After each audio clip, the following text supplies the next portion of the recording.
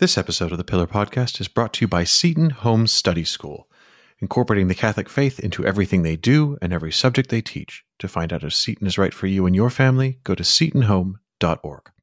Hey everybody, welcome to the Pillar Podcast, the podcast that brings you great Catholic conversation each week. I'm your host and Pillar Editor-in-Chief, J.D. Flynn, and I'm joined by my podcasting partner and Pillar co-founder, Ed Condon. Ed, it's great to be with you. We actually have been hanging out together most of the week, huh? We have. It was a rare treat. We got to do some road tripping. We got to go to a conference. We got to nerd out with our friends at a canon law conference. You know what the highlight was for me? Do tell. The highlight for me was this. We went to a local restaurant for dinner one night, and as is my wont, I ordered a slab of beef. And they asked me if I wanted a soup or a salad, and I said, I'll have a salad. I could feel sort of my wife's disembodied spirit hanging over my shoulder saying, you need to eat a salad.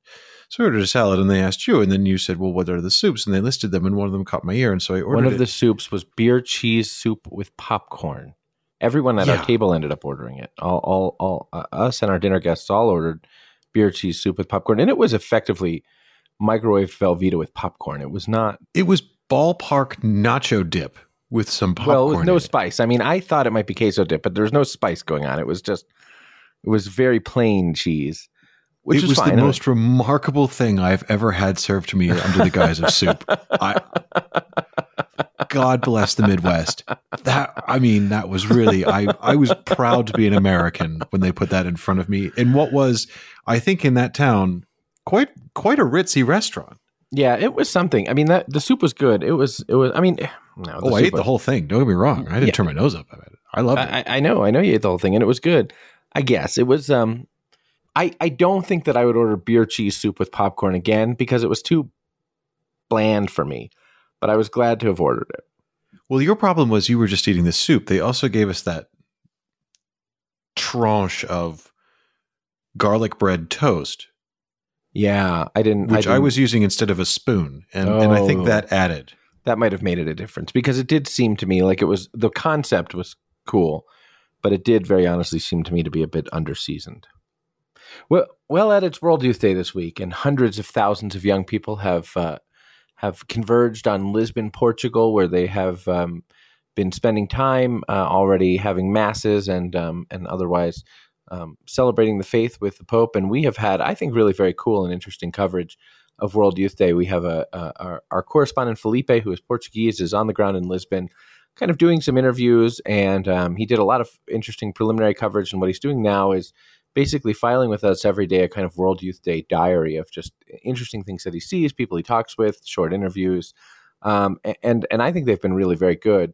What has struck you, Ed, about World Youth Day over these past few days as it's been unfolding in Portugal?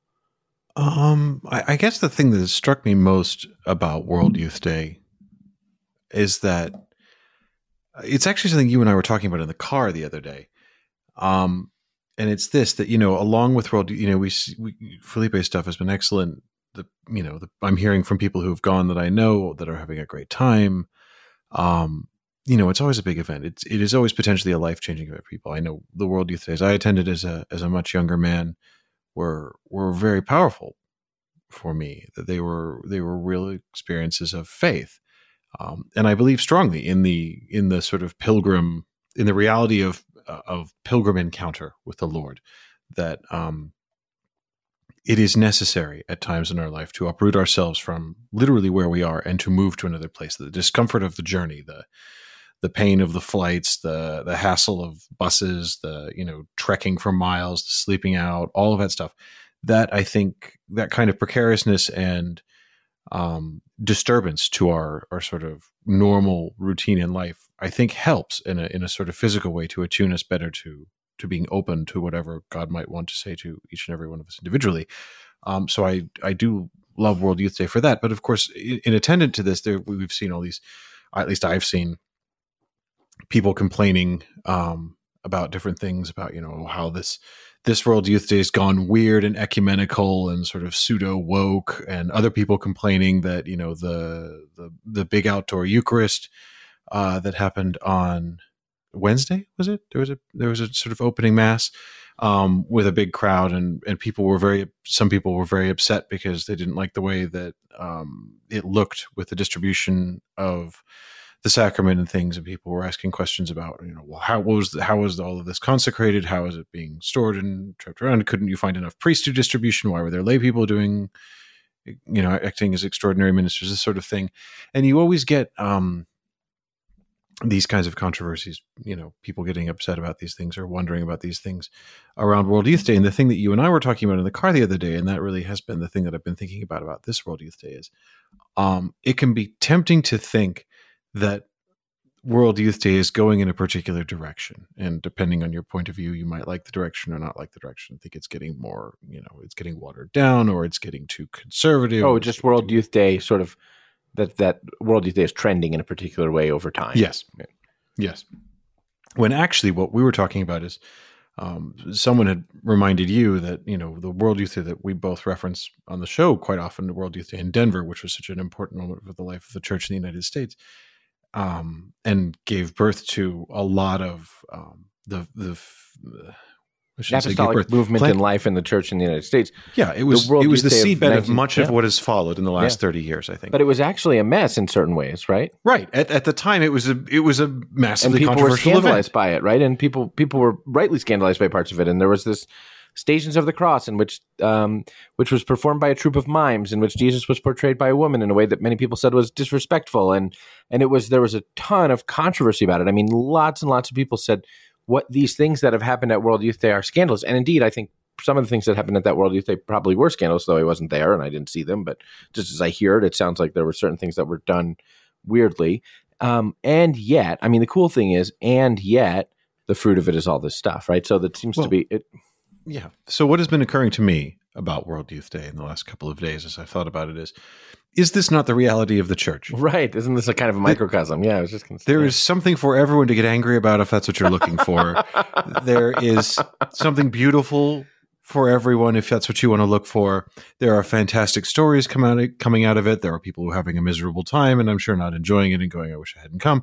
But there are also, there are going to be vocations that come out of this. There are going to be couples that come home and end up getting married because they met at World Youth Day. There are going to be, I don't know how many priestly and religious vocations that are discovered in the course of World Youth Day in Lisbon. And is this not the church? Right. Saints, sinners, chaos, order, madness. But this is the progress of the church through history. And that's right. So that's what I've been thinking about. Yeah, no, that's right. It's a kind of a microcosm, right? Lots to complain about, lots of people from lots of places, lots of beautiful things happening, and at the same time, probably things which are objectively scandalous, and all of them moving together towards Jesus Christ. And the only real inevitability is at the front of every line is a group of several hundred Italians cutting in. Yeah. That's a really good insight. I was also thinking about, your point about a pilgrimage. I think that's probably lost a lot in the conversation about World Youth Day and what is World Youth Day, and the kind of the sort of criticisms that we've seen of various parts of it or things like that. Is one of the things that's probably most underappreciated is that the fruit of World Youth Day is as much joining in and entering into a pilgrimage towards a holy place. Now, you could say towards a holy place, which is to say, to the Cathedral of Lisbon, or to Fatima itself, or to just this holy place, which is sort of a pop-up holy place, which is to say this gathering of an expression of the church's collegiality and unity in these things. But pilgrimages are cool in and of themselves, and many people who I think go to World Youth Day, a big part of the fruit of it is they have very little experience with pilgrimages, which are different from vacations and different from kind of tourism and stuff like that, because they just take on this sort of spirit of depending on if they're done well, of depending on providence, and things tend to not go how you expect, and there tend to be a lot of audibles that have to be called, and it always seems to me that one has on a good pilgrimage a sort of clearer sense of the hand of providence or the presence of God or the will of God. And I suspect that that's actually a big part of the sort of converting mechanism of World Youth Day. I don't want to sort of, it would be extremely cliche to say like, oh, I guess there's a joy in the journey. But, I feel almost silly kind of using a cliche like that. But I do think that's part of it is just very few people today have the experience of a protracted pilgrimage experience, a journeying towards the Lord, and especially journeying towards the Lord with others. And that is in itself a powerful experience of the life of the church and the relationship between communion and sacrament, between ecclesial communion and the sacrament of the church and the presence of God in those things as they're intertwined with each other. Yeah. I mean, the way is part of it. The way is an important part of it. The mess in getting there, and even the mess in getting home sometimes is all part of what makes a pilgrimage. And I mean, this is not to be trite, but this is a metaphor for life. We are a pilgrim people. The church teaches that the whole of our life. See, there's no way to talk about this stuff without sounding like you're just quoting out of the Gather Hymnal. That's why I was so reticent to do it. It's like, I have almost no experience of the only experience I have of the Gather Hymnal these days. I mean, I'm sure I heard it as like a 9-year-old or whatever, but these days there's an early mass near my house that sometimes I go to on a Sunday if there's nothing else I can make it to, and it is definitely the Gather Mass, like 6-piece guitar and band up at the top. There's a triangle sometimes, and they play exclusively David Haas hymns from the Gather Hymnal, which I find slightly puzzling in this day and age, but that's what they go for. But I mean, this is how the church speaks of life. I mean, this is, you read the documents of the ecumenical councils and things like that, and especially Vatican II, to speak of the church as a pilgrim people. That is the self-understanding of the church. That, history is dynamic. Our progress through it is dynamic. That we, as individuals and as a church, are moving through history, moving towards a destination, and the destination is the return of Christ. That this sense of dynamism is not just important; it's instructive. That we learn through the travel, either physically or through time or whatever else. That's part of how God has written the history of salvation. That is, it's progressive in a non-icky sense of the word. So, Ed, what is a dream? Since we're talking about this, I'm curious. Like, what's a?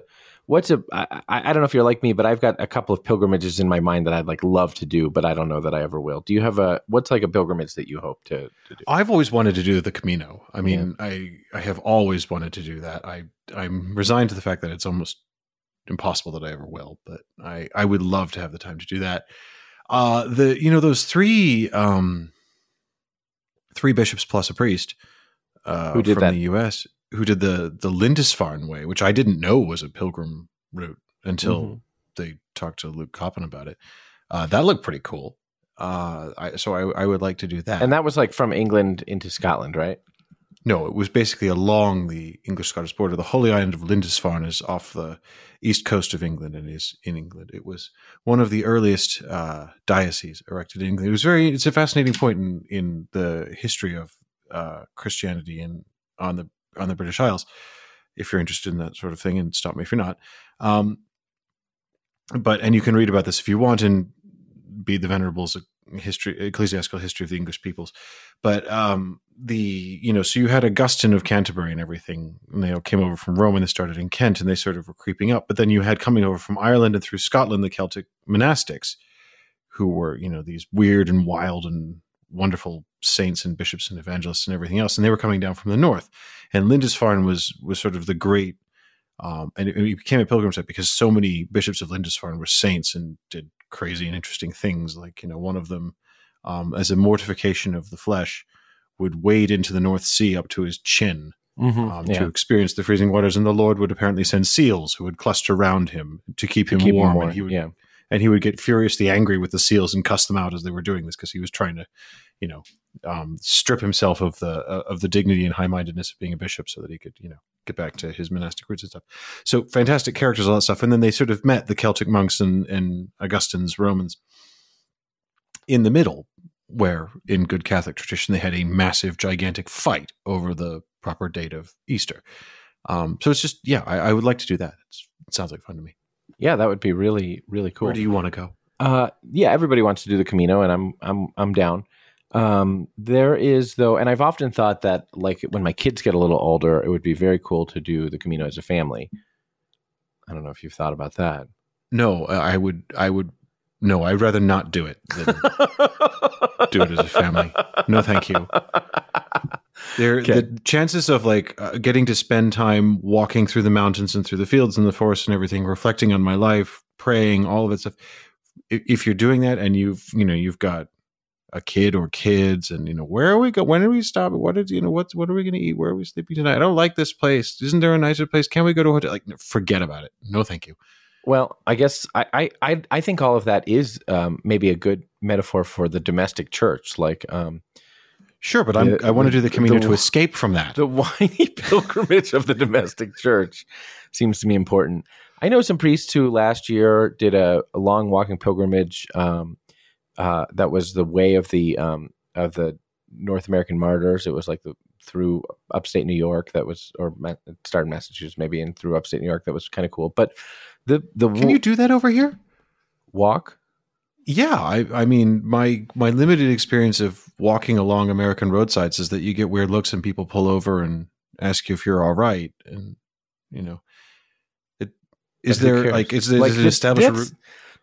That's a big difference, though. I think I forgot that would be hard for you. Is there's nothing like if you get weird looks and someone asks you if you're doing what you should be doing, for you that is almost like we definitely shouldn't be doing this. Like that's enough for you.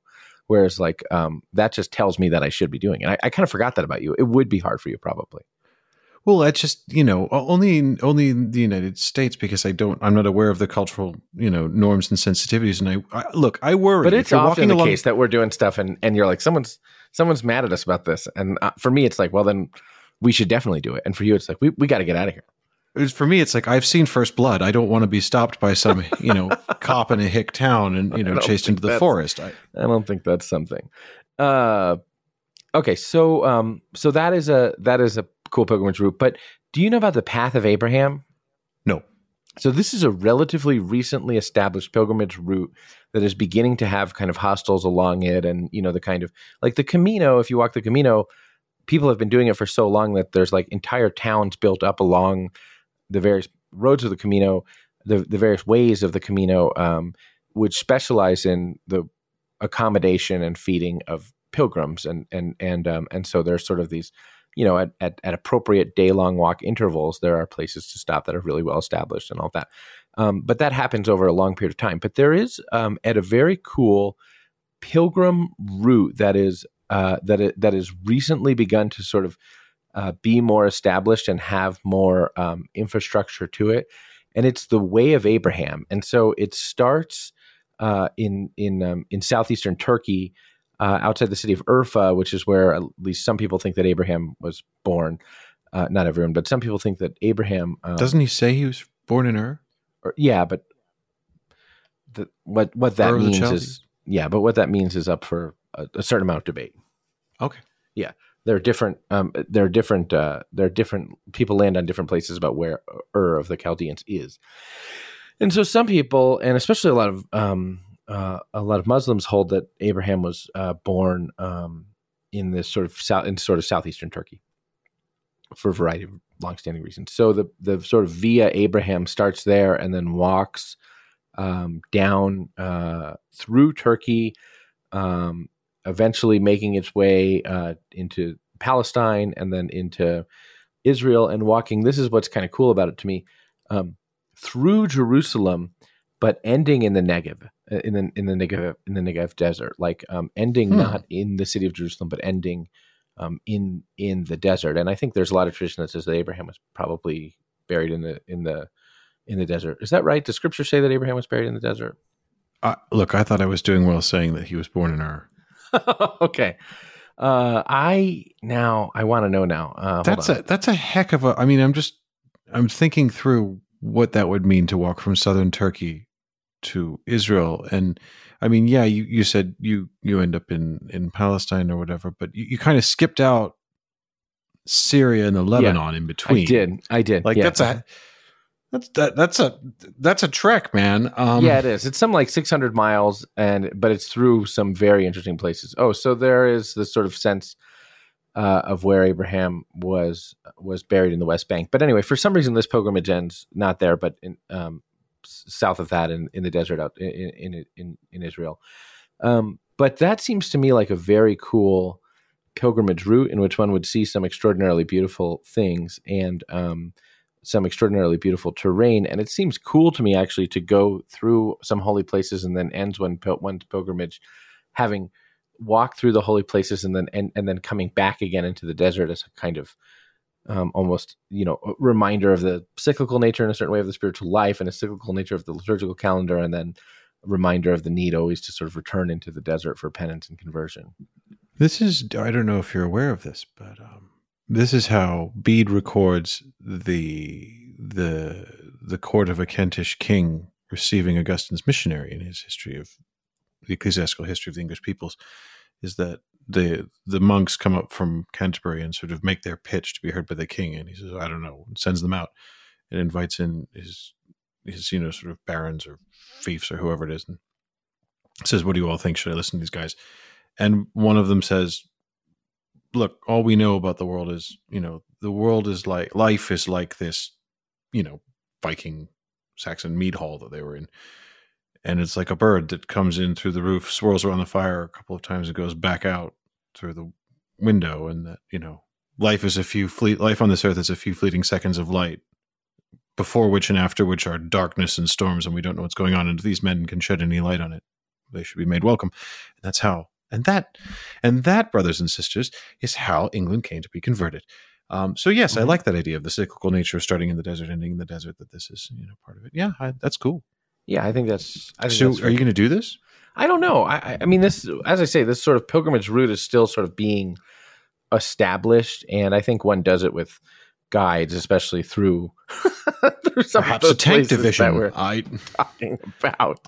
I would like to see Mrs. Flynn's face when you say you're going to go for a stroll through Syria. But, Mrs. Flynn is a big supporter of my wanderlust. I mean, you know that. She's always encouraging me off to somewhere else. Yeah, but it is an active war zone. Yeah, but Mrs. Flynn, Mrs. Flynn's cool. I don't think that'll be the problem. That's great. My wife gets angry if I go to Wisconsin for 2 days. Fair enough. All right. Well, Ed, what I want to talk about today is we got some very interesting feedback from our C9 draft last week, and I want to talk about that, and then I want to talk about some other things related to the College of Cardinals. So the feedback I got was that I won.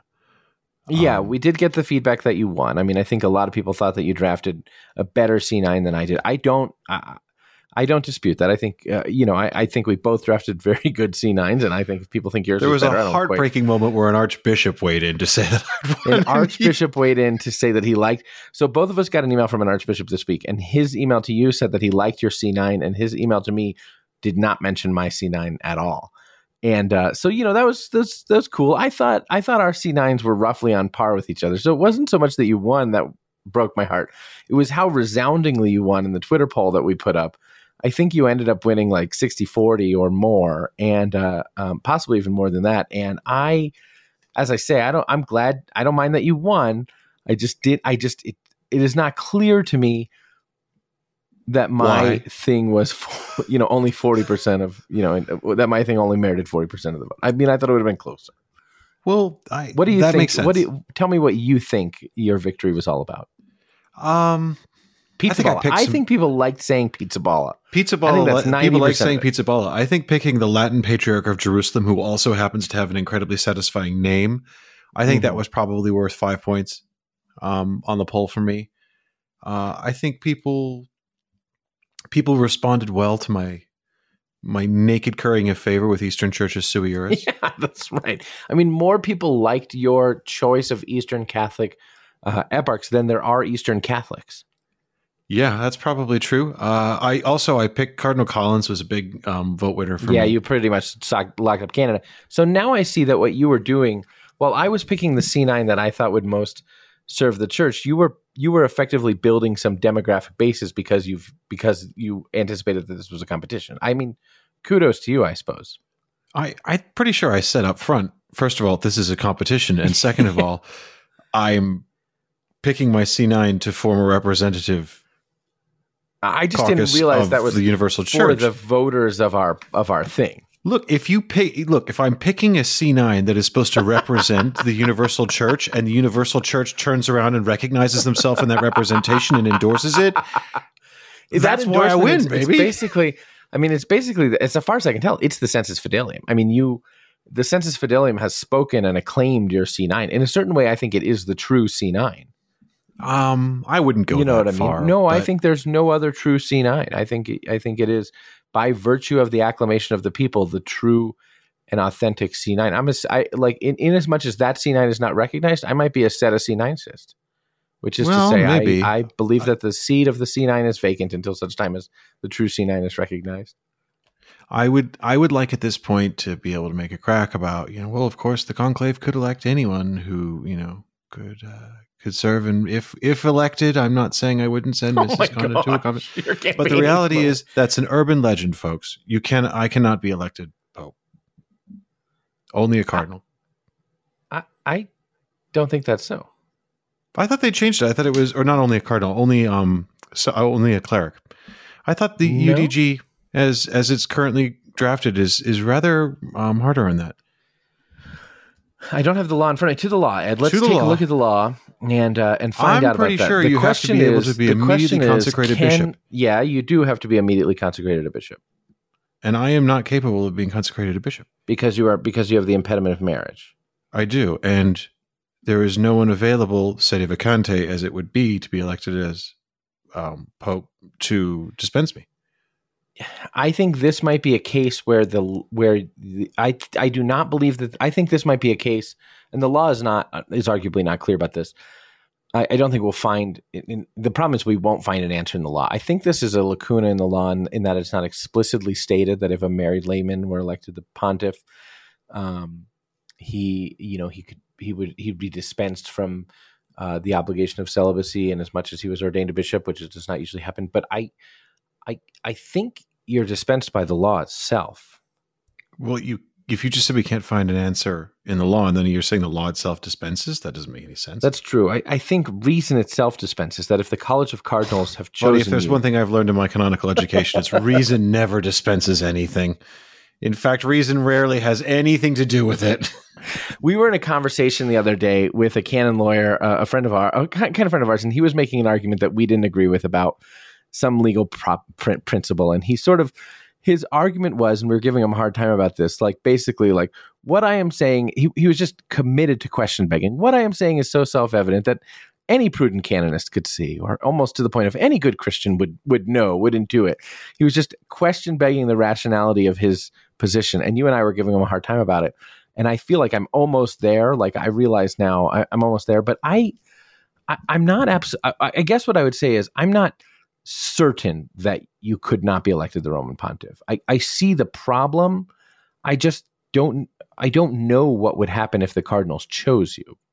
Well, I'm reading UDG now, UDG 87. When the election has canonically taken place, the junior cardinal deacon summons into the hall of election the secretary of the College of Cardinals and the master of papal liturgical celebrations, the cardinal dean, or the cardinal who is first in order and seniority, in the name of the College of Cardinal Electors, then asks the consent of the one elected with the following words: do you accept your canonical election as Supreme Pontiff? And as soon as he has received the consent, he asks him, by what name do you wish to be called? The Master of Papal Liturgical Celebrations, acting as notary and having witnessed the two masters of ceremonies who are to be summoned at that moment, draws up a document certifying acceptance by the new pope and the name taken. After his acceptance, the person elected, if he has already received episcopal ordination, is immediately Bishop of the Church of Rome, true Pope and head of the College of Bishops, and thus acquires and can exercise full and supreme power over the universal Church. If the person elected is not a bishop, he shall immediately be ordained bishop. And there is a merely ecclesiastical law which ordinarily says that one is impeded from the ordination to the episcopate by marriage. Yes. If the one elected is not already a bishop, homage is paid to him, and the announcement of his election is made only after he has been solemnly ordained a bishop. It seems if the one that elected resides outside Vatican City, the norms contained in the Ordo Rituum Conclavis are to be observed. That's the law we need. Yeah. You know what? This is... Okay, I don't want to sidetrack the whole show with this, so no, it's totally fine. I'm going to try and get my hands on an Ordo Rituum Conclavis. I think that may have to be for the future, but you would agree with me that it's not as immediately clear that it's not immediate. The law is not explicit about the thing which you are asserting, right? I mean, it's a little bit. There is at least the possibility of a question. Well, no, hang on. Maybe I'm completely wrong here. Let's think this through. If the impediment of matrimony to receiving sacred orders is not invalidating, right? It makes it creates an irregularity for the exercise. It makes the person irregular for the exercise of orders, but it's not invalid. Right, exactly. Yeah. So here's the thing: merely ecclesiastical law, not a matter of divine law, but an ecclesiastical law says that a person, is impeded from being ordained if he has a wife, right?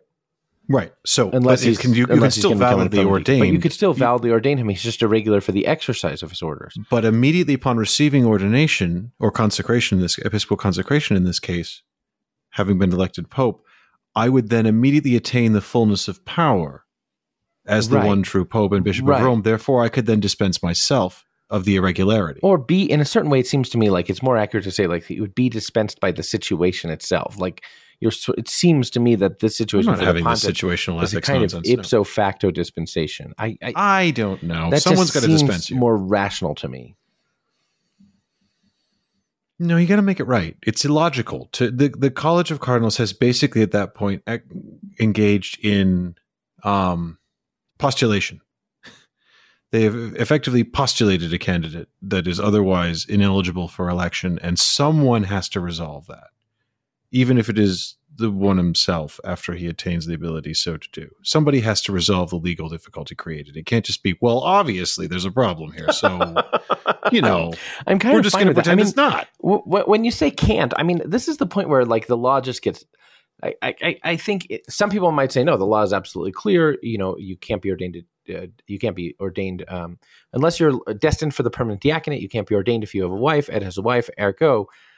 But for me, the question is much more at this point, like, but if the college did it, what mustn't? It's not that you shouldn't. It's not that you can't. You can be. Right, they can. So then that's where it becomes for me a much more interesting question of what would happen if they did. I'm sticking with, this is my reading now, having, done 30 seconds of research. This is my, unless something else is in this order rituum conclavis, which I don't have a copy of in front of me, but I will aim to get. My reading is pretty straightforward, which is because one can be validly consecrated a bishop despite the irregularity of having a wife, you would be validly consecrated, although irregular for the exercise of orders, but according to UDG, you would immediately assume the fullness of power in the papal office, at which point you could immediately dispense yourself the irregularity. And you think, I don't think that is in accord with right reason. It is in accord with the law. It makes good sense. This notion of dispensing yourself, it seems to me that you're dispensed in a certain way by the situation itself, rather than that you're dispensed. That seems to me to be more reasonable. But I learned recently that some extraordinarily competent canonists, some canonists who I admire greatly, listen to this show, and they're probably shaking their heads right now. I know, it really is. When I learned, Ed, that the canon lawyer whom I probably most respect as a sort of as like in terms of his canonical competence, listens to this show weekly, and I was, I was besotted with a complex of inferiority that he would know that we were, not as good of candidates as him. And so if that guy's listening, he's probably laughing now, but I'd be very glad for him. No, he's the kind of guy who wouldn't realize we're talking about him because he's too humble. Actually, that's the really irritating part. That's probably not only is he smarter than us and a better lawyer, he's also just a better human being. We've got more stuff to talk about with regard to the College of Cardinals and some of our feedback from our draft. But first, a word from our sponsors. Ed, this week's episode of the Pillar Podcast is sponsored by Seton Home Study School. Seton Home Study School is an accredited school with more than 15,000 students that aims to help families bring Catholic education into their homes to make it possible for them to homeschool with a curriculum, with educators available and standing by, with all the things that you need to take up the vocation of being the primary educators of your children. Their tuition is a fraction of most other sort of brick and mortar Catholic schools, if you will, and they make Catholic education available in every corner of the country and to every family. Seton is a nonprofit which does everything possible to reduce costs and keep tuition low and affordable so that as many families as possible can get and give an authentic Catholic education in the context of their family. That is all true. But in addition to offering full school enrollment, they also make all of their textbooks, all of their educational resources available individually. So it's not like you have to buy, 8th grade or something. You can buy individual textbooks and individual subjects, parts of it. So if you want to use this to try out, to see what it's like, to supplement your child's education at home in some way, it's available to do that. Seton make a big thing of, and I think it's really cool, making sure that that the faith is worked into every single subject they teach and not in, sort of weird ways. But making sure that you're studying math with the Catholic faith as part of that how do we think about these things as Catholics? Science, literature, all of this stuff. And the other thing you can do, of course, is they offer single course enrollments. So if you want to take, for example, a high school level theology course like Understanding the Scriptures or the Early Church Fathers, you can. And, you can even do that together with one of your children. If it's something that you think you could, do with a primer on or a refresher on, that's a possibility too. So if you would like to know more about it, if you'd like to see if Seton is right for you and your family, you can go to setonhome.org. They've got a beginner's guide to Seton video there. You can take a look around, and I strongly encourage you to do so. Yeah, check out the Beginner's Guide to Seton, and there's a sign-up form right there at setonhome.org where you can go to setonhome.org, check out the Beginner's Guide, and tell them that you heard about all of that from me and Ed at the Pillar Podcast. And that would be great because that keeps Seton coming back, and it also will provide you with some really good and important information. They also have an 8-minute video on their homepage that can really help people who are interested to learn more about Seton Home Study School. So check it out, setonhome.org.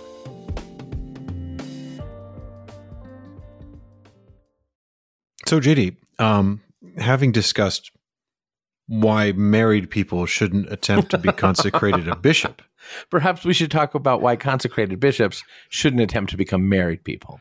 Indeed. Because how about that for a transition to a topic I had no idea we were talking about next? We were going to talk about more stuff about the College of Cardinals, but we realized that something very interesting happened in the news this week. I mean, something very sad and tragic with some difficult parts to it, but very interesting from a sort of canonical perspective, and that's how we want to talk about it, because the Emeritus Bishop of Albany, New York, Bishop Howard Hubbard, announced on Tuesday that he has attempted marriage with a woman. Bishop Hubbard, who is 84 years old, was diocesan bishop in Albany until 2014, at which point he retired, and is a very controversial figure. Hubbard has faced allegations himself of sexually abusing minors and has admitted to reassigning abuser priests and failing to report allegations of abuse to law enforcement. I mean, he is sort of the allegations against him are like a very pointed example of the scandals, the sexual abuse scandals, which have besotted the church, kind of all concentrated in one person.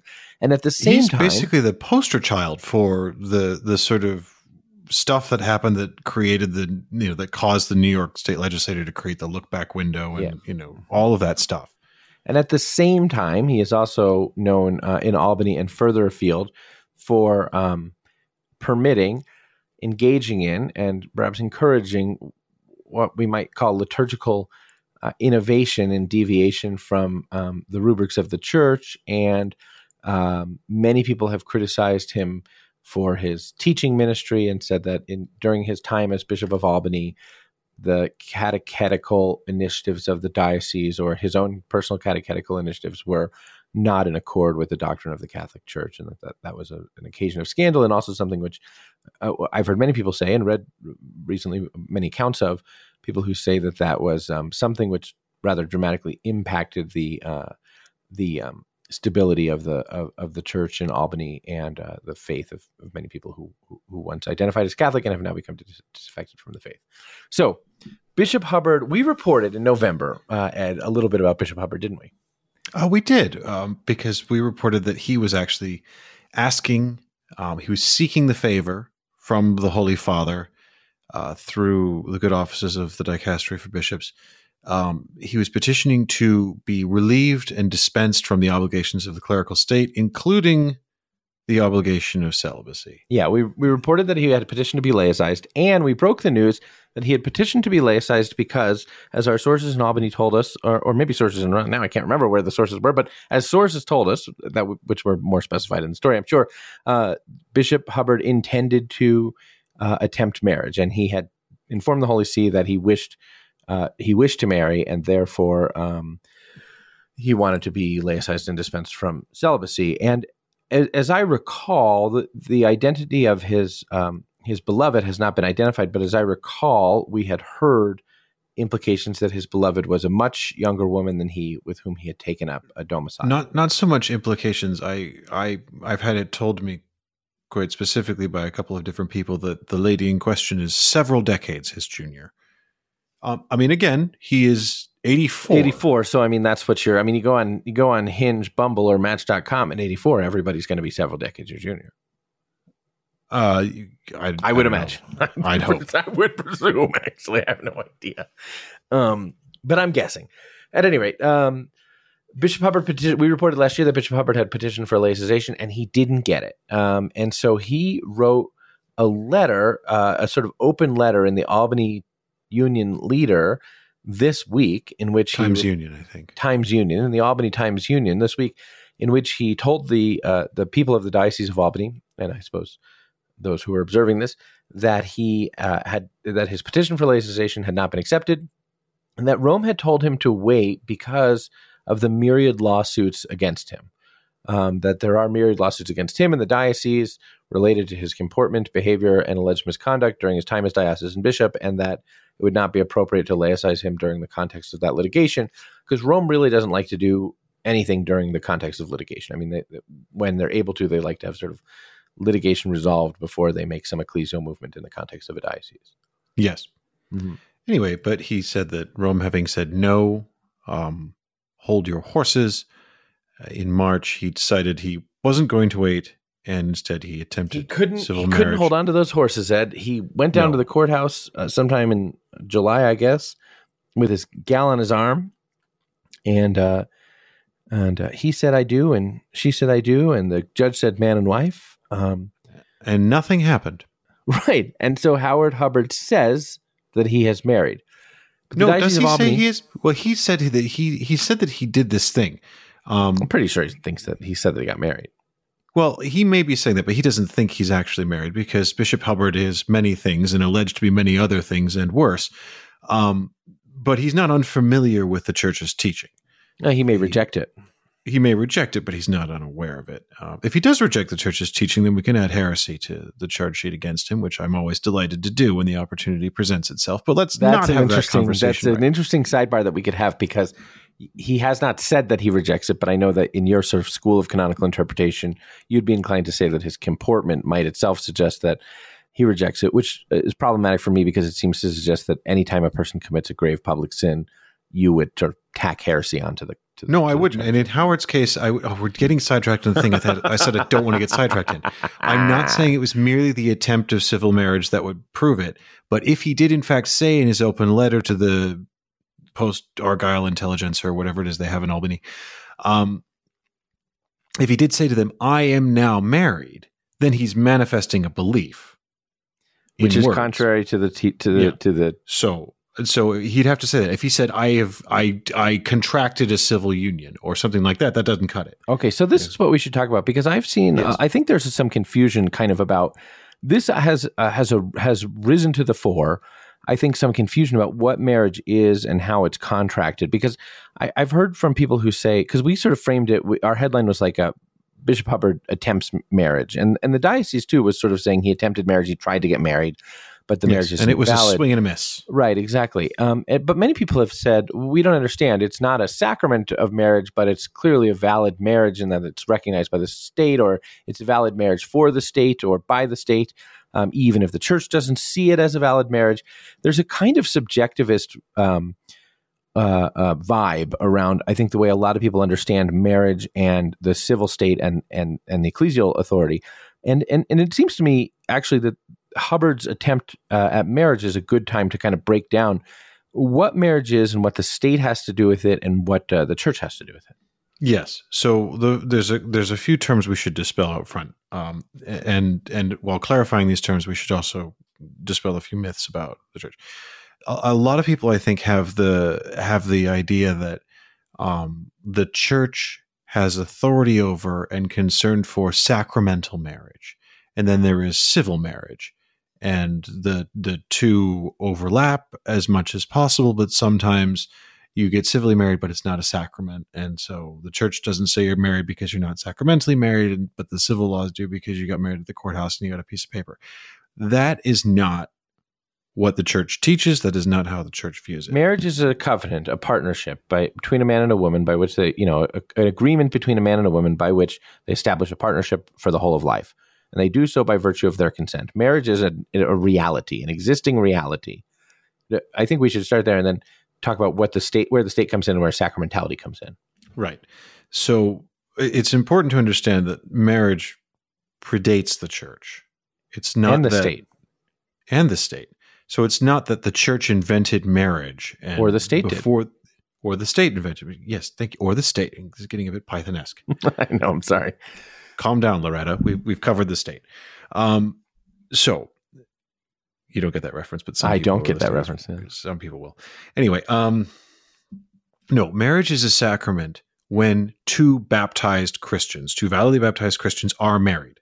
That's it. Right. It is by its nature, the marriage becomes sacramental. If two atheists get married, first of all, that is presumed by the church and treated as a valid marriage, every bit as valid as a marriage in a church by two Catholics. And if those two atheists who have married and are validly married subsequently are baptized and become Christians, their marriage ipso facto becomes sacramental. Yeah, by virtue of them being baptized. I'm going to say something that I think will cause scandal, but I don't think it's scandalous, and I think it's true.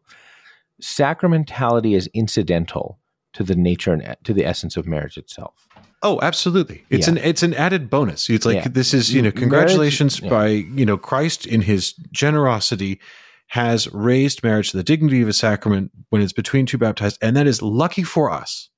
But it is not. You are not any more married by virtue of your marriage being sacramental. Let me take a crack at breaking this down, if I can, in a kind of layered way. So, who invented marriage, Ed? God did, JD. God invented marriage, right? And he wrote it. He wrote it in the hearts of Adam and Eve, our proto-parents, and in those who came after them. And in that thing that we recognize as a legal reality called the natural law. The natural law, right? That God reveals in the very nature of our being that marriage is a reality by which men and women consent to one another to establish a lifelong partnership. And that partnership is sexual in nature. Good of the spouses and for the procreation of children. And so it's essentially, in the natural law establishes that men and women establish a lifelong sexual partnership with one another. And that sexual partnership begets children, and that they have an obligation, therefore, to raise those children, right? Yes. Okay, so that's what marriage is. And that thing called marriage is a fundamental human reality which precedes the state and precedes the church, which people have the right and ability to enter into by virtue of their personhood. And so the state, as the church teaches, and the state doesn't establish marriage. The state doesn't make marriage. The state regulates marriage, right? The state has the right to kind of regulate the contracting of marriage between people who live, between its citizens or those who are domiciled within its territory. It's a qualified right to the extent that they only do so in accord with the natural law, which very few states do anymore. That's right. The state has a qualified right to regulate marriage. The state has the right to say, you have to be 18 to get married, even though the natural law might not say that at all times in all moments in history. In fact, the church recognizes that the age of people can get married younger than that is 14 for a lady. Yeah, so people can get married younger than that, although there are all kinds of qualifiers around the possibility of getting married under the age of 18, even in canon law. Right? Are you waiting for me to contradict you? No, I'm waiting for you to affirm that, actually. Oh. So no one thinks we're calling for... I don't want anyone to think we're calling for child marriage or something. No, but you have to. I mean, you have to account for these things. Yeah. But again, this is, because marriage is a function of the natural law. Right. And the church's recognition of the definition of marriage is in accord with the natural law. Yeah. Okay. So the state can regulate marriage to some extent in accord with, but not contrary, not kind of contravening natural law. The state can say that you have to be 18 to get married. The state can also impose some requirements of formality to get married. The state can say, you have to get married by someone who is authorized in front of witnesses, or someone who's authorized to witness the marriage or record the marriage. The marriage must be recorded in X way. These kinds of things. The church, which exercises authority over the baptized, can also regulate marriage. Can it not, Ed? It can and it does, and it establishes, first of all, it canonizes civil regulation to the extent to which it is not in contradiction with either canon law or the natural law, and basically says if the state says you must do it and it is not against the law of the church or the law of nature, you have to do that, unless there are good reasons. And sometimes there are good reasons why the church will witness the contracting of a marriage outside of the civil forum, sort of, purely in the ecclesiastical context. But as a general premise, it canonizes the civil law, and also it regulates law around the contracting of marriages by and between Catholics, what we call canonical form, saying you should be getting married in a church. It should be a priest or at least a deacon who is receiving the consent of the parties, that you have to have 2 witnesses, all of this sort of stuff. Now, all of this is merely ecclesiastical law. It can be dispensed. It can be, you can get permission to do it elsewhere in a different way if you need to, but you need to actually do that. It could eventually even be changed, the requirements. It could eventually be changed. We lived for the vast majority of human history, even, I think I'm right in saying at this point, the vast majority of the church's history. There was no canon law. There was no canonical form of marriage. Required for validity. If you wanted to get married, all you had to do was look your beloved deeply in the eye and say, I marry you. And they had to say, me too. And that was all that was necessary. Mm-hmm. That created a lot of problems, which is why the church came up with canonical form and everything. Yeah. But that's where we should start with all of this. Where did you want to go from here, JD? No, I just wanted to, so just to recap. So everybody has the right to get married. Okay. So there's one other thing I want to say. To the degree that, again, the church claims authority over marriage, not sacramental marriage, full stop, because marriage is a product of law. It is a product of divine natural law and also ecclesiastical law built around it. And the church recognizes, again, the qualified right of the state to regulate marriage in some circumstances and within certain parameters. And when it acts within those parameters, the church's law, canon law, canonizes the civil law and says, yes, that too.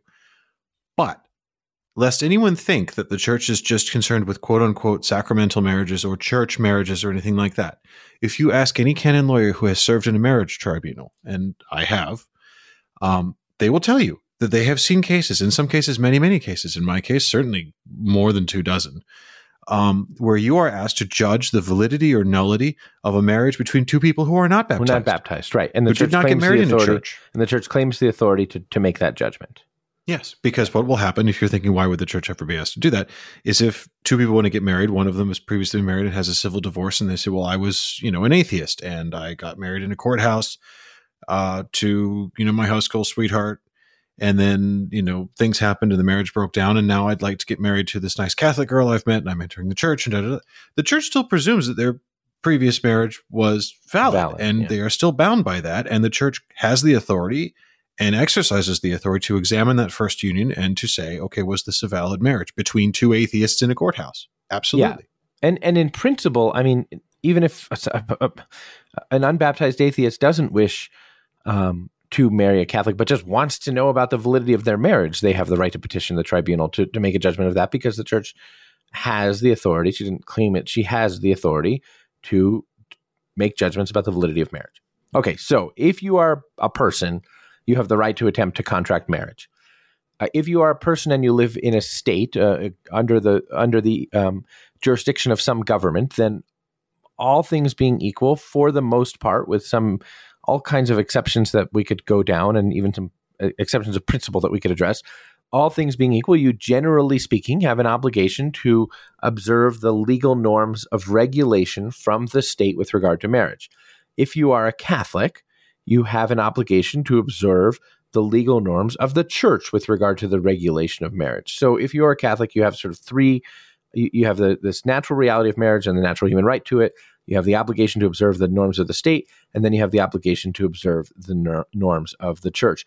all of which are, again, regulating marriage but not establishing it. Bishop Hubbard.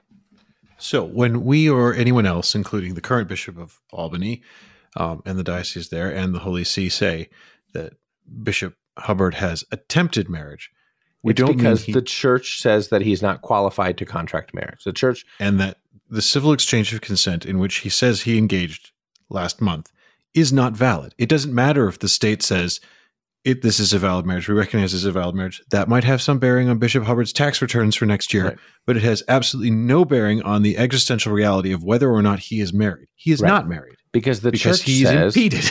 Yeah, the church says a cleric can't validly contract marriage. And the church has the right to say that, and he's a cleric, QED. Well, why is that important? I think it's important to sort of know that marriage is this beautiful and ancient primordial reality, the basis of all things, and is unique among the sacraments because it is this natural relationship which is elevated to sacramental dignity, and that the church, because of the sovereignty which she has by virtue of her being the body of Christ, has the authority to make judgments about this natural law reality and the ensuing sacramental reality between the baptized. But I think it's very important for us to see that marriage is not a creation. Like, there's not this thing called matrimony that the church created or that Jesus created that's different from this thing that the government creates, that's different from just sort of doing what comes naturally, so to speak. That those things are all connected to each other in a way that sort of connects the incarnation to our humanity.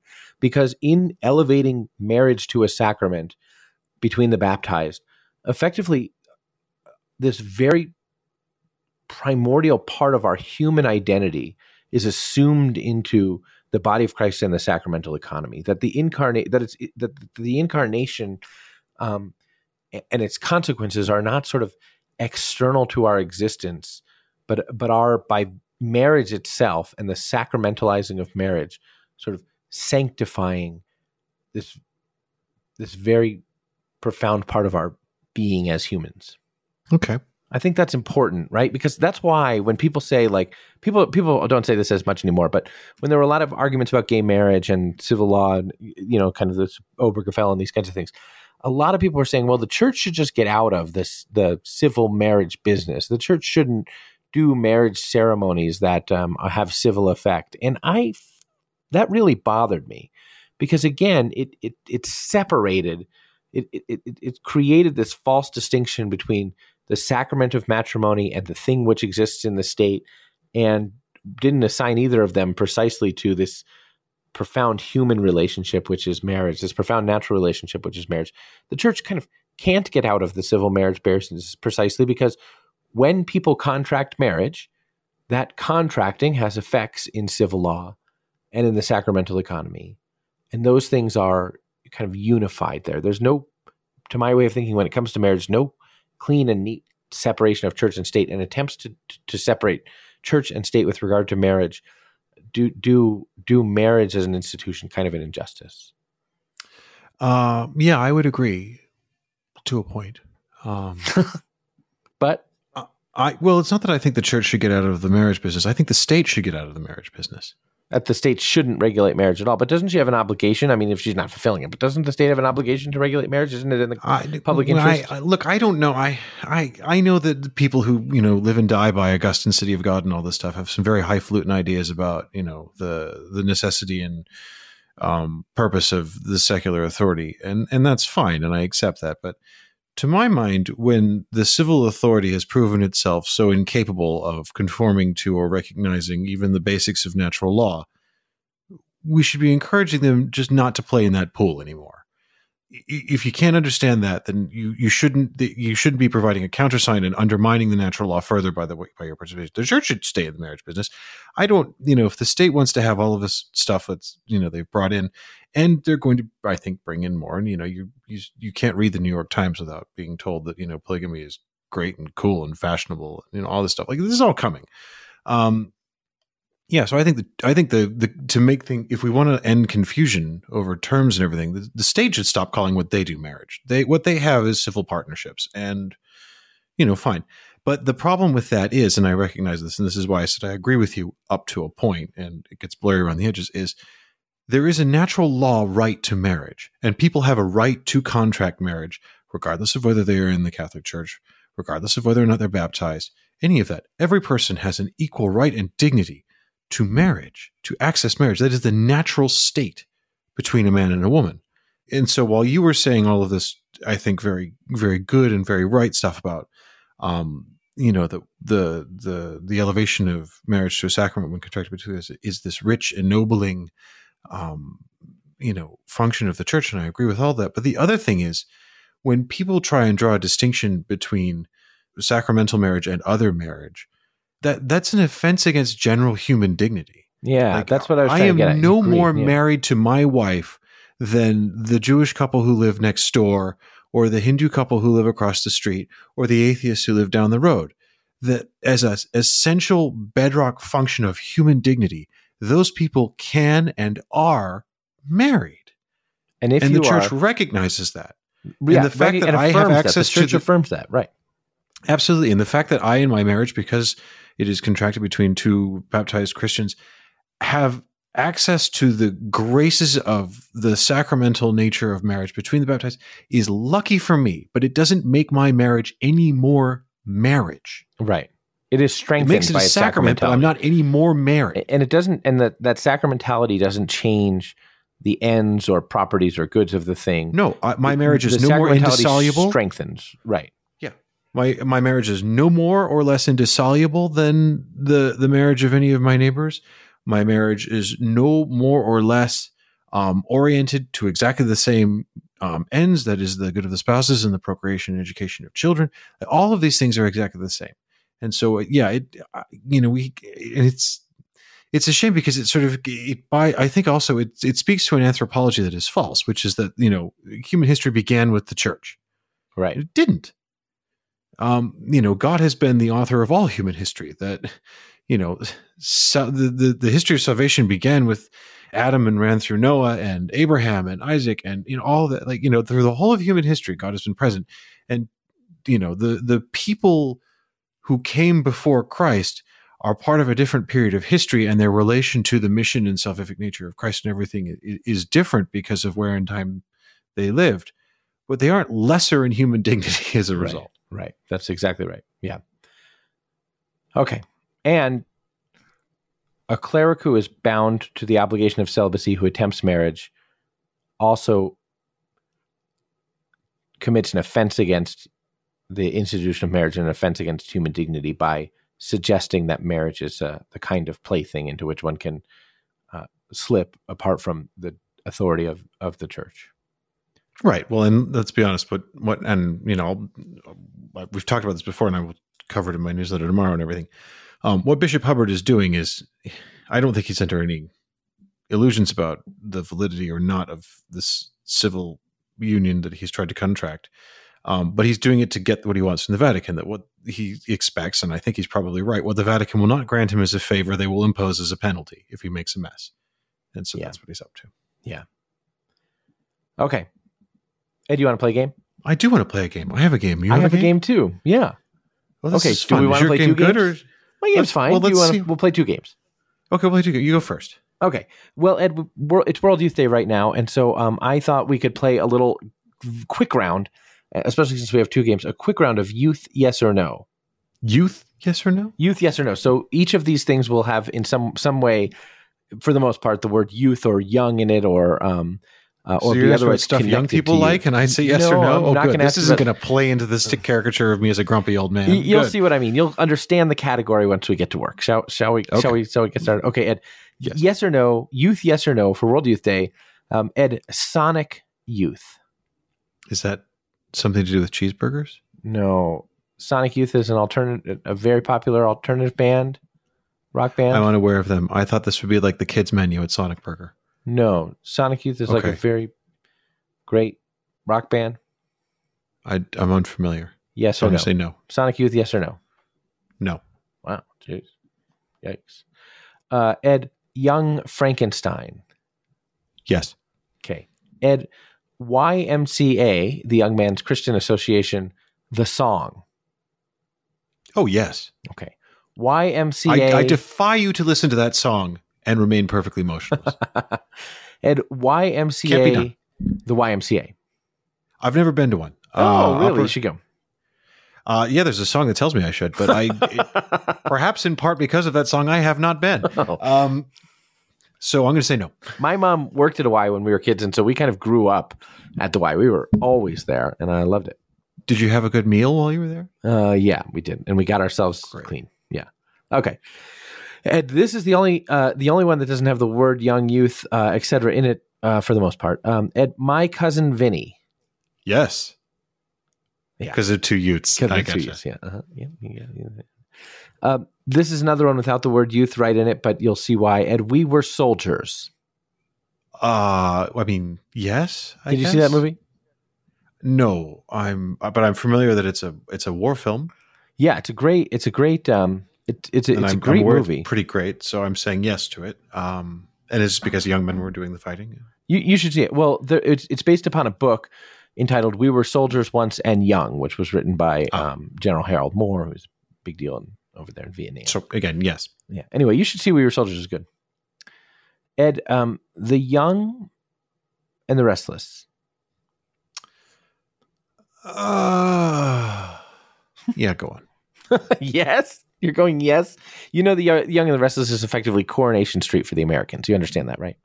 Yeah, and Okay. I have a soft spot for trash TV. I'm not specifically familiar with Young and the Restless, but I mean, you don't need to be. You like Love is Blind. Garbage daytime TV is a thing I think the world is mostly better off for. Yeah, you do tend to like that stuff. Okay.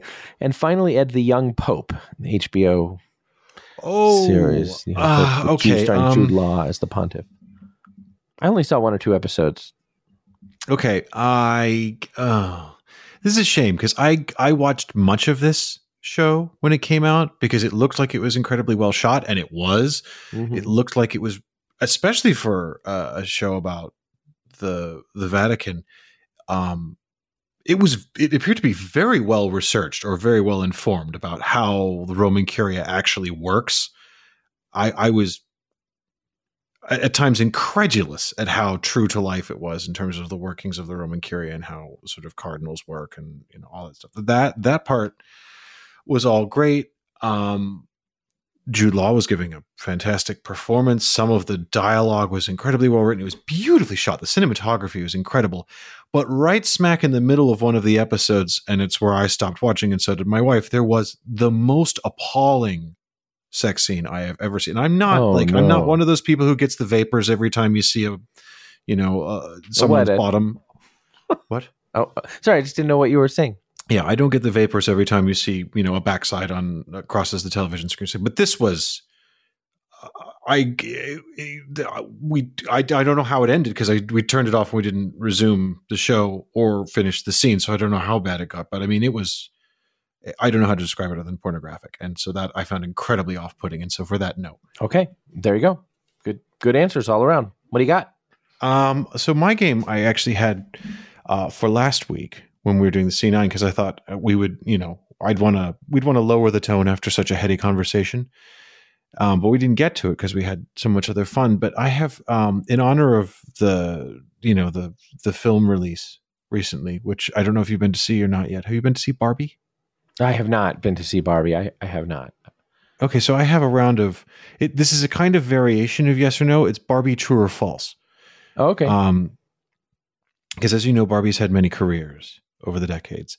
And so I'm going to read you a list of career Barbies. And you're going to say that is an actual Barbie true, or no, you've just made that up. Oh, I see. They didn't actually so make you're a doll going to of list me that false. different kinds of Barbies, and I'm going to say that whether they're real or not real. Yes. Okay, that's fun. Here's just for the fun and edification of our listeners. I'm not going to tell you how you're doing as you go. Kate can superimpose that thing you love so much, the bing, bing, bing, or bah, but I won't tell you what your running score is until the end. That's fun. That's a great idea. Good game. Okay. Ready? Okay. Yep. All right. Pasta Chef Barbie. Specifically Pasta Chef Barbie. Not Correct. just Chef Barbie, but... No, this is, specifically Pasta Chef Barbie. You could buy a box with a doll in it that was Pasta Chef Barbie. I want that to be true. I want it to be real. And therefore... You wouldn't want that to be real. But I don't think it could be. No, my answer is no. All right. Cabaret dancer Barbie. No. Maybe, unless. Your call. Okay, so there's the musical. And again, I remind you, I'm giving you either a made-up title, I understand, or a title as appears on box. So there's the musical Cabaret, and I would not be surprised if Barbie had a line of Broadway play, like licensing agreements with musicals, so that she was Broadway plays different. Okay, but what I'm offering you is not Cabaret Barbie, but specifically Cabaret dancer Barbie. Yes. Okay. I want to know if I got that one right. Okay. Floral designer Barbie. Not florist, but floral designer. Correct. I would assume this is like bartender mixologist. Like, there's no such thing as florists, and they're all floral designers. Yeah. I mean, it would have to be relatively recent, because I think people use the word florist until 5 minutes ago. I mean, if there's a floral designer Barbie, I'd imagine it exists in the last 10 years or so. But yes. Okay. Lute player Barbie. Oh, no way. No way. Especially because I don't think that lute player is the right phrase. I don't think that lute player is the right phrase. I thought it was... You think it should be loudest? I thought it was loudest. Yes, I thought it was loudest. Okay. Game developer Barbie. Oh my gosh. Video game developer Barbie? Yeah. Game developer Barbie. No way. Unless... No, unless... It's so out there. And the reason I'm going to pick it is because I don't think that you would know that game developer was a thing. It is impossible, actually, for me to imagine that you would know that game developer is a thing. So I'm going to say yes. By the way, if you don't have NBA Barbie here, can I tell you the story about the Dallas? Did you read the really long, or not the lengthy piece at ESPN this week about Dallas Mavericks Barbie? No. Okay, so sometime in the 90s, the Mattel did a licensing agreement with the NBA and released a Barbie in every uniform. They released 2 Barbies in every uniform, actually. So there were the whole collection at that time. Maybe there were 32 teams in the NBA, and so the whole collection would have been 64 Barbies. Because she is freakishly tall. She could probably make it in the NBA, because there was a white Barbie and a black Barbie for every team in the team uniform. So Chicago Bulls Barbie, New York Knicks Barbie, whatever. And this was during the Jordan era, and so they made hundreds of thousands of Chicago Bulls Barbies. But the Mavericks at that time were terrible. You might remember that the Mavericks were the first team you played in NBA Jam.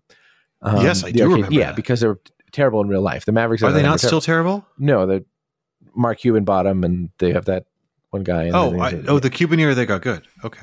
Yeah. I always thought it was funny when I saw that Mark Cuban was a judge on the American version of Dragon's Den, because doesn't he own the worst team in basketball? How is he a template for this? Dirk Nowitzki and whatnot. No, after my time, but okay. Okay. So there's an NBA player Barbie. It's an NBA player Barbie, and they made a ton of Bulls Barbies, and probably a ton of Knicks Barbies because East Coast, whatever. But because the Mavericks were so bad, they made almost no Mavericks Barbies. And so there's this one Barbie collector who has been trying for decades to complete her collection by getting the Mavericks Barbie, and trying everywhere to find the Mavericks Barbie and getting the Mavericks Barbie. And this ESPN guy heard about this and started writing a story about it. So then the ESPN guy was like, well, I'll make the story where I try and find the Mavericks Barbie. In the course of that, he started going on all kinds of Reddit boards and stuff. Like, I'm looking for the Mavericks Barbie. I want to find it, whatever. In the course of that, some other Barbie collector, noticing that this ESPN guy was interested in it, came across a Mavericks Barbie, bought it for $75, and then turned around and listed it for like $15,000 or something like that. Knowing good for them. Yeah, I mean, sort of. The ESPN guy didn't get clearance to buy that one. I hope they paid it. No, he didn't get clearance to buy that one, but he did later come across another one. But anyway, Mavericks Barbie has been a white whale. No, not a white whale. A holy grail. Yeah, white whale. Thank you.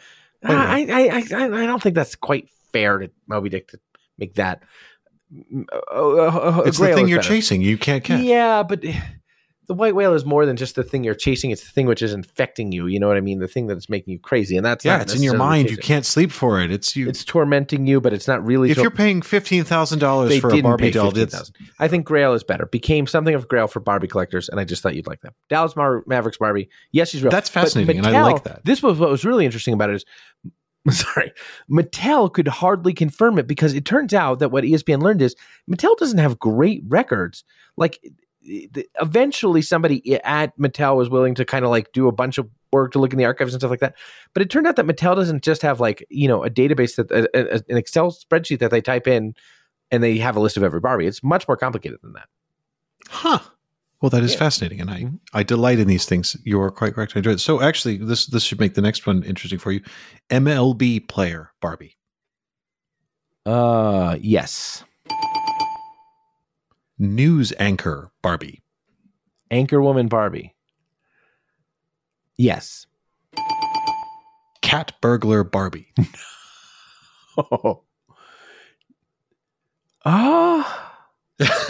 Every time you go no, then you go unless. I mean, all of them just sound so crazy. I don't want to rule anything out.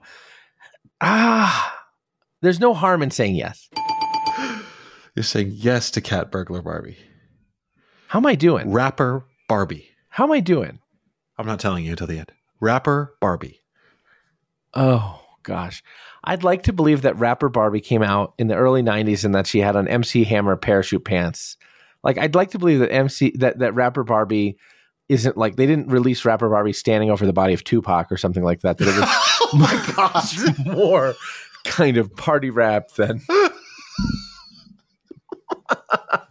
Are you saying yes or no? Do you know they made an arrest in the they made an arrest in They haven't made an arrest. They've served a search warrant. Oh, they executed a search warrant in the possible murder of Tupac. Yes, I'm keeping a close eye on this. Yeah, that's very interesting. Anyway, so Rapper Barbie, yes or no? Yeah. Okay, and since you made such a thing, I will actually tip my hand a little bit here and tell you that not only is Rapper Barbie real, she was released in 1992. Oh, yes. I thought you'd be happy with it. Okay, McDonald's cashier Barbie. McDonald's Barbie. McDonald's cashier Barbie. I know that this is because the pastor's daughter in the Presbyterian church in which I grew up had the Barbie McDonald's set. The play set. Okay. Chicken farmer Barbie. Chicken farmer Barbie. Yes. Specifically chicken farmer Barbie. See, I don't think you would think of that. And I also think it's possible. Okay, if I were Mattel and I were marketing, do you remember like the trend of backyard chickens was super popular? Oh yeah. It was all the greeny thing. And so then the mom is like going to be like, we're going to be backyard chicken person, and the daughter's like, I don't want to do that. And so then the mom's like, oh, I bought you a chicken farmer Barbie, just like I'm a chicken farmer. So I would think Mattel would see the marketing potential there. And I don't think you would think of a chicken farmer as a thing. We were recently making a list of interesting people, interesting and unusual people. Like if you said corn farmer, we were just talking about how interesting it would be to be a corn farmer. I would know, but I don't think you would think that. So I think yes. Okay. I'm just going to remind you, you have so far said you think all of these are real apart from two.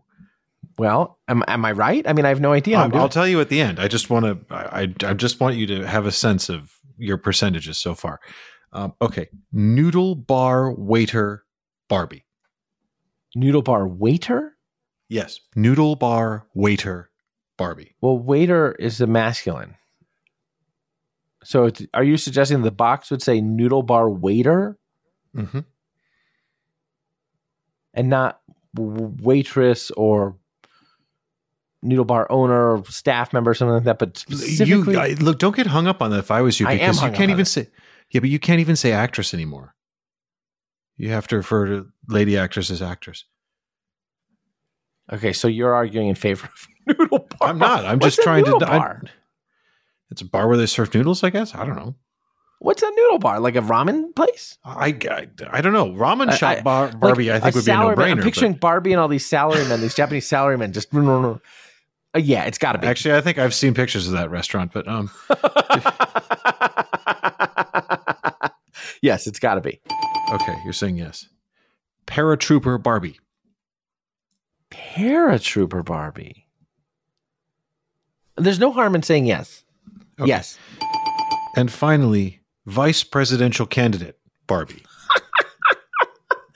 She's dreaming big, but she still knows her place. She's not going all the way. VP candidate Barbie. Okay, so if there was a VP candidate Barbie, it either came out in 2020. When was Biden elected? I believe our president was elected in 2020. 2020. Okay, so it either came out in 2020, or when did Sarah Palin run for vice president of America, of the United States of America? 08? Was it? Something So like this that? is basically a Kamala Barbie or a Sarah Palin Barbie. Either that, or Mattel believes there is a glass ceiling, and there's no point in making a presidential candidate Barbie. No one's Barbie? Is there a presidential candidate Barbie? There's got to be President Barbie. There's got to be President Barbie. I'm sure of that. Why would it look if your thinking is correct and that this is a Ferraro, right? Geraldine Ferraro ran for vice president in 1980. Hillary Clinton ran for president. Hillary Clinton ran for president, but we're just talking about vice presidents right now. When did Geraldine Ferraro run for vice president? I have no idea.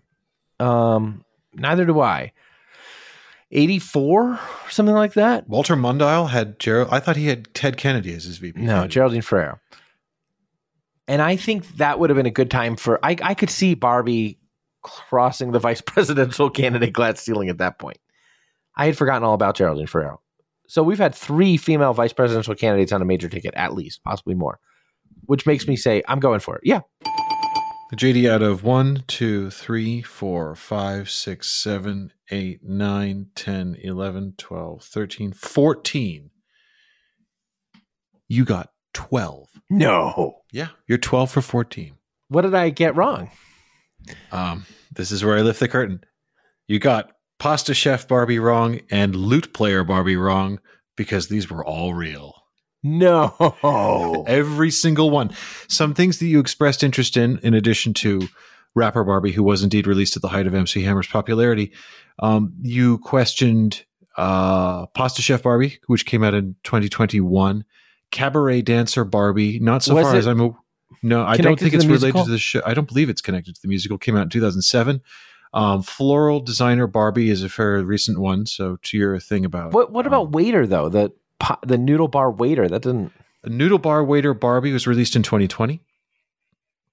I don't understand. Cat Burglar Barbie was a special collaboration designed by Christian Louboutin and released in 2009.